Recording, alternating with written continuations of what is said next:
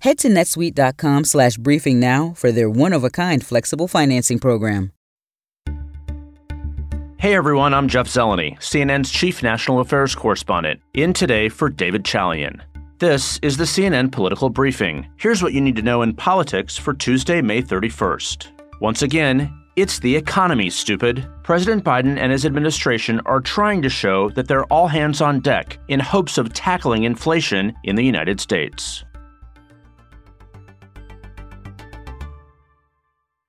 So the White House unveiled today a month-long focus on the economy, as prices for food, gas, housing on the rise, and a worrisome new poll from Gallup showing economic pessimism is also rising. This is the backdrop for a very rare Oval Office meeting today we saw that President Biden called with the chairman of the Federal Reserve, Jerome Powell, and Treasury Secretary Janet Yellen to talk about the economy. But the president made clear the White House is not directly responsible for inflation, but of course he'll be blamed for it. My plan is to address inflation. It starts with a simple proposition. Respect the Fed. Respect the Fed's independence. The Fed has dual responsibilities. One, full employment. Two, stable prices.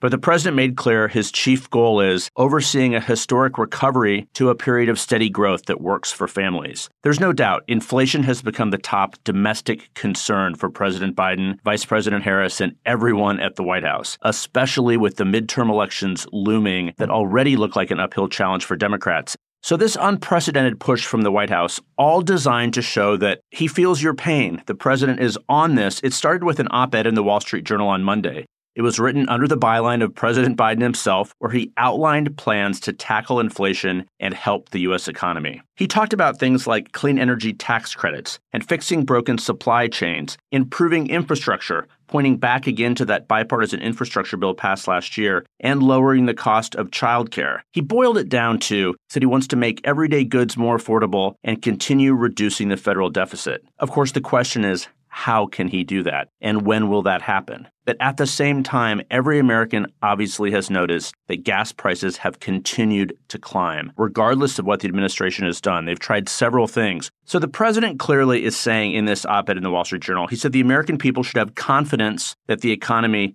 yes, it faces challenges, but it does so from a position of strength. And this really gets to the challenge for the president. You don't talk down the economy, but you can't talk up the economy too much because then it makes it look like you are out of touch. So that is exactly what his team is doing. Just today alone, they had at least 20 television hits all across cable news, including here on CNN, making those points. Here is Deputy Treasury Secretary Wally Adeyemo. The president has demonstrated that he understands the American people's biggest challenge at the moment is high prices.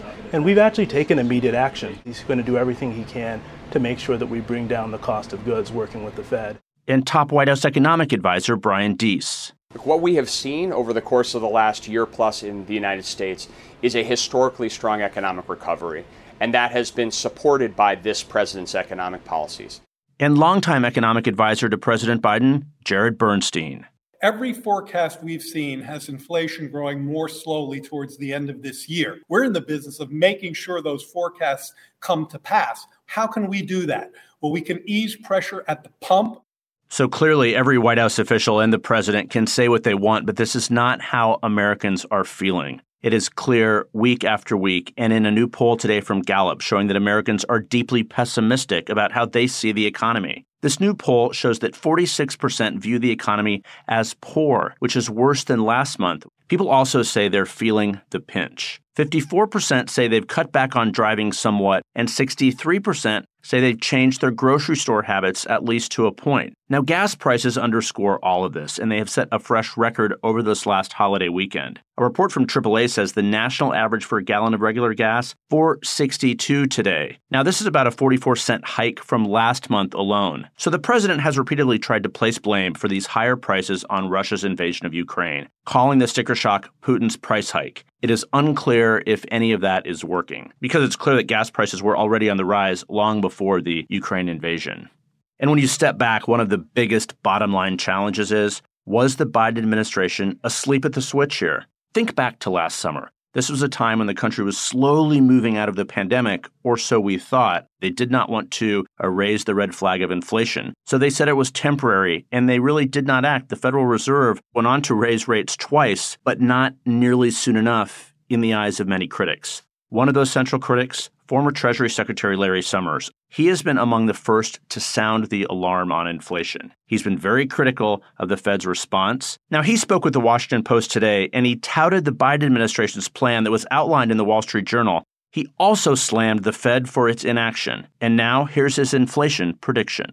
I think the right presumption is that you have to increase interest rates by more than inflation has gone up if you want to have any prospect of containing inflation.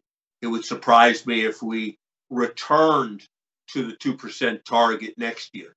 It was just last week on President Biden's first presidential trip to Asia when a reporter asked him the question on a lot of people's minds. Is a recession in the United States inevitable? No, this is going to be a haul. This is going to take some time. So yes, the president said it's going to be a haul. Yes, he said it's going to take some time, but he said no, there is not going to be a recession. That, of course, is something out of his control. Now, the odds of a recession hitting, really, some experts disagree on that. We will likely know in the coming weeks and certainly months if that happens. There is much reason to believe that inflation has hit its peak. If that happens, there is likely not going to be a recession, of course. But this is one thing above all that worries and hangs over the White House. Now, the jobs report for May comes out on Friday. That could bring more positive headlines for the Biden administration or perhaps more negative ones. There will be other monthly job reports between now and the November election, but regardless of what those show, the president has a tough job ahead of him trying to make the argument why Democrats and the policies of this administration should remain in control. Republicans are trying to use inflation and the economy as a central part of their argument to win back the House and perhaps even the Senate. That will be the soundtrack of the summer, at least politically speaking, for Republicans, Democrats, and certainly the White House. And that's it for today's Political Briefing. Thanks so much for listening. And please take a moment and be sure to follow us wherever you get your podcasts. We'll talk to you tomorrow.